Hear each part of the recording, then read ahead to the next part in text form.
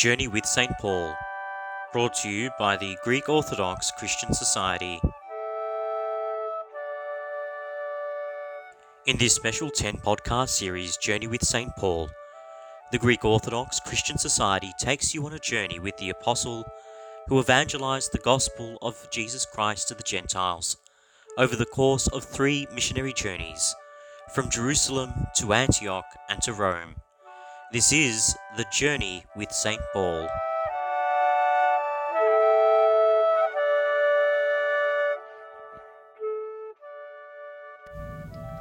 In this podcast, we follow Paul to Corinth and learn about the Church of Corinth. When St. Paul arrived in Corinth, he stayed with a couple called Aquila and Priscilla, who, like him, were tent makers, and there developed between them a deep and lasting friendship. It is interesting to note how Paul at all times, wherever he went, worked as a tent maker to support himself and those with him, so that he would not be a burden to any of the new churches that developed around his preaching. Aquila and Priscilla's home in Corinth became a house church, a meeting place for Christians. Theirs was an open home, where all the Lord's people, highborn or lowly-born, were welcome. They were to follow Paul to Ephesus and to Rome, and each time their home became the centre of Paul's work in that city. St. John Chrysostom writes, "The house of Priscilla and Aquila did not have couches overlaid with silver, but it had much good judgment. It did not have a coverlet, but a kind and hospitable attitude. It did not have gleaming pillars, but a shining beauty of spirit. It was not surrounded by marble walls, nor floor adorned with mosaic work, but it was the temple of the Spirit." In Paul's letter to the Romans, he says, "Greet Prisca and Aquila, my fellow workers in Christ Jesus, who for my life risked their own necks, to whom not only do I give thanks, but also all the churches of the Gentiles. Also, greet the church that is in their house." We do not know what Paul was referring to, nor when it happened, but somewhere, somehow, Aquila and Priscilla together endangered their own lives to save Paul's. So, Paul set up shop in Corinth next to Aquila and Priscilla, and was soon joined by Silas and Timothy. Corinth was a thriving, bustling commercial city, which had a reputation for immorality.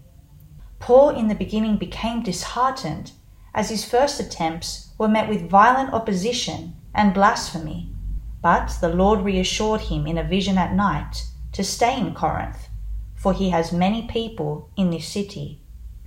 So Paul stayed in Corinth for 1.5 years.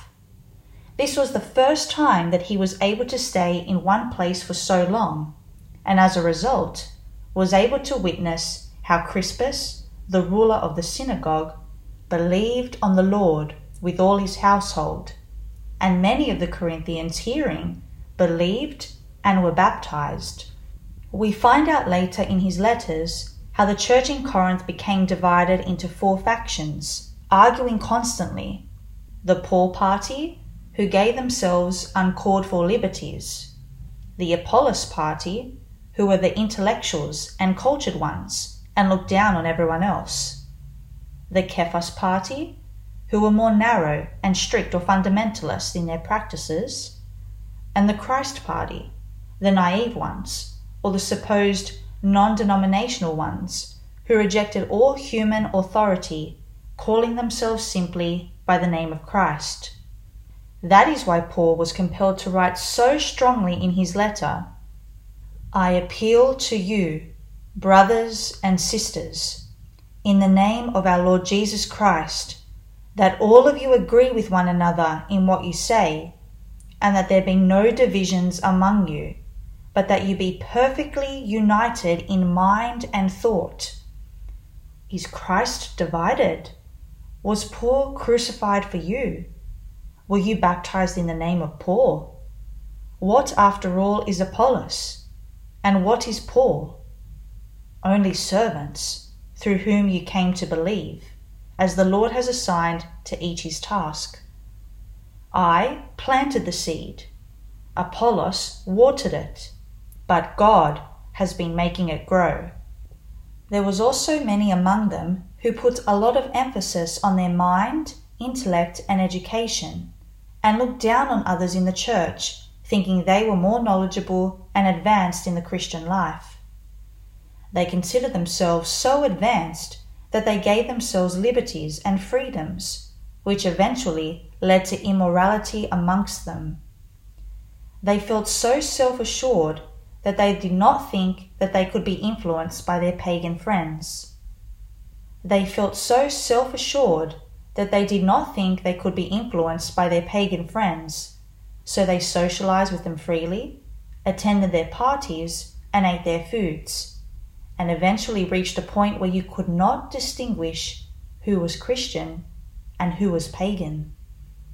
That is why Paul was compelled to write, "All things are lawful for me, but not all things are helpful.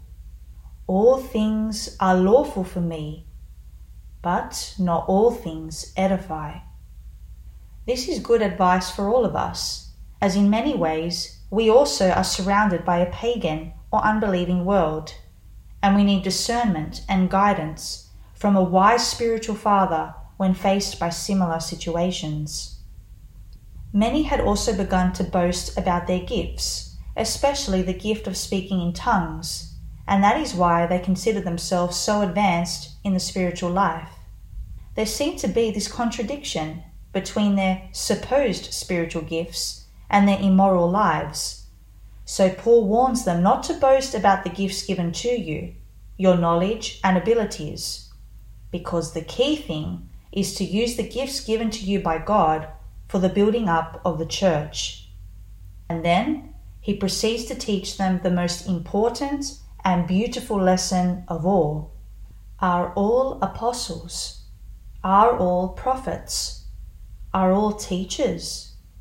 Do all work miracles? Do all have gifts of healing? Do all speak in tongues? Do all interpret? Now eagerly desire the greater gifts, and yet I will show you the most excellent way. If I speak in the tongues of men or of angels, but do not have love, I am only a resounding gong or a clanging cymbal.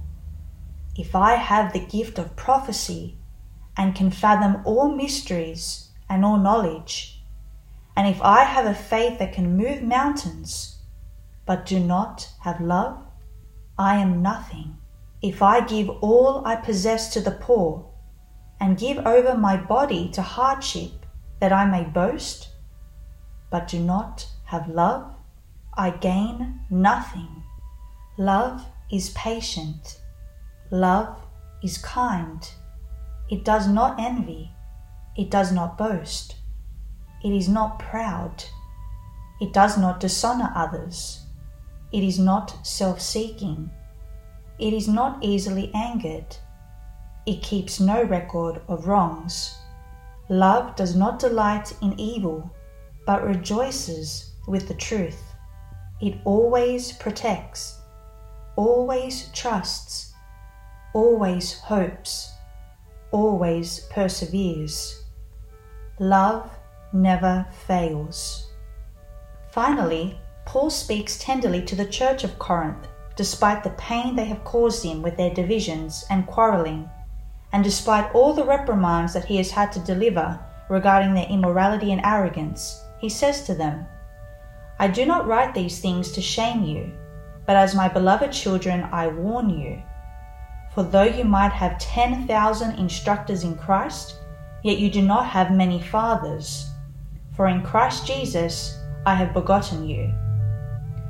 Note how he embraces them with the love of a father in his greeting, but how he also expresses his frustration when he uses the exaggeration of 10,000 instructors in Christ, which reveals all the divisions, opinions, and arrogance displayed by the Christians of Corinth. After a year and a half, he leaves Corinth, taking with him Priscilla and Aquila, and stops briefly at Ephesus and returns to his base in Antioch. The next podcast takes us on Paul's third journey. We hope you've enjoyed this installment of Journey with St. Paul. To keep up with the upcoming episodes in this special podcast series, be sure to subscribe on Spotify or Apple Podcasts or at orthodoxjourney.com.